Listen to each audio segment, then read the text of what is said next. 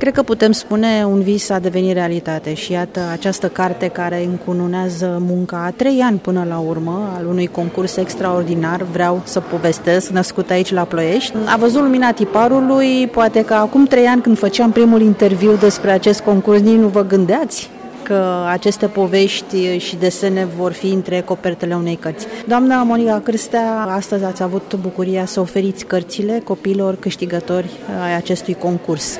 Ideea concursului a pornit în acea perioadă în care copiii aveau acces la muzeu și noi am încercat să-i apropiem din nou de muzeu. Am continuat și anul următor și deja, uitați, am ajuns la a 3-a ediție. La sfârșitul anului trecut a venit această idee să edităm poveștile și am reușit să o concretizăm anul acesta și ne bucurăm că a fost publicat acest volum cu poveștile câștigătoare din primele 2 ediții. E un volum frumos care are și ilustrații făcute de elevii Colegiului de Artă din Ploiești. Cred că cea mai frumoasă poveste este faptul că ați pornit cu o idee locală și acum este națională, chiar internațională.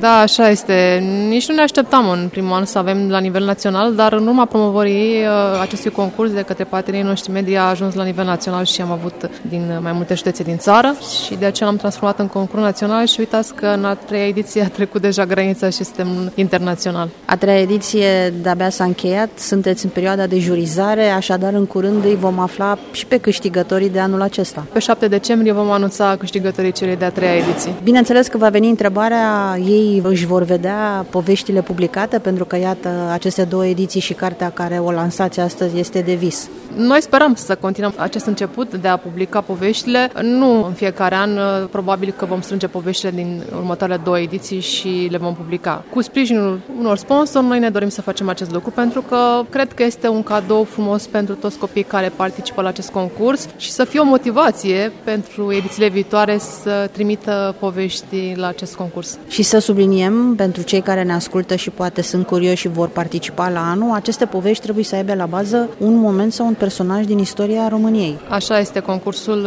acesta încearcă să promoveze istoria noastră, trebuie să ne cunoaștem istoria și prin acest concurs încercăm să-i atragem de partea istoriei, să cunoască istoria țării în care trăiesc. Suntem unde suntem? Ia să vedem. Știe cineva să-mi spună unde suntem?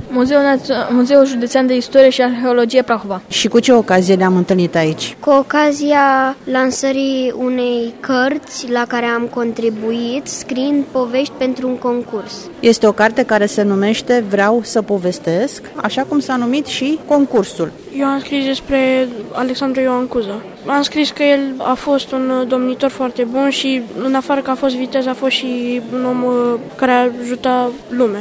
Eu am scris despre Mihai Viteazul și atacul de noapte contra turcilor lângă Târgoviște. Eu și cu fratele meu într-o seară încercam să dormim și doar că n-am reușit și într-o dată ne trezim într-o pădure și se întâmplă acțiunea aceasta. Eu am scris Măriuca, în care fata numită Măriuca a vrut să ajute în război.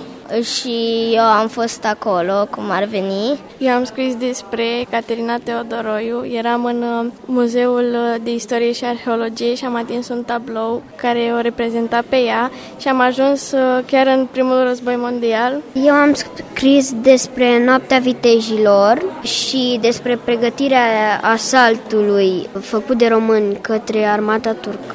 Românii au câștigat.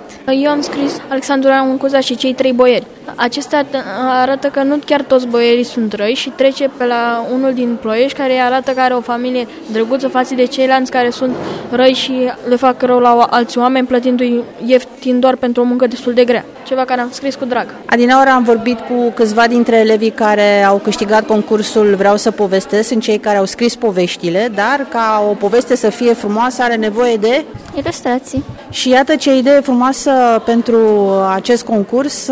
Ilustrațiile au fost realizate de elevii de la Colegiul de Artă, clasa 6, acum clasa 7. Suntem mândri de noi, eu sunt mândri de colegii mei. A 8-a, 9-a, 10-a, da.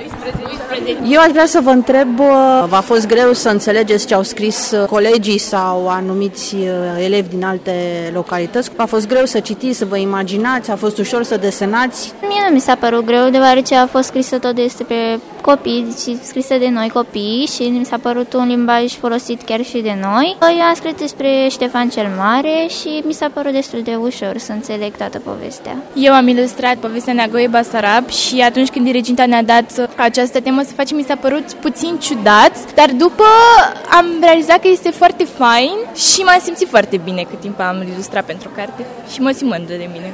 Eu m-am simțit foarte bine. Sincer, nu mi-a fost greu să citesc pentru că, evident, sunt scrise de alți elevi de la alte școli.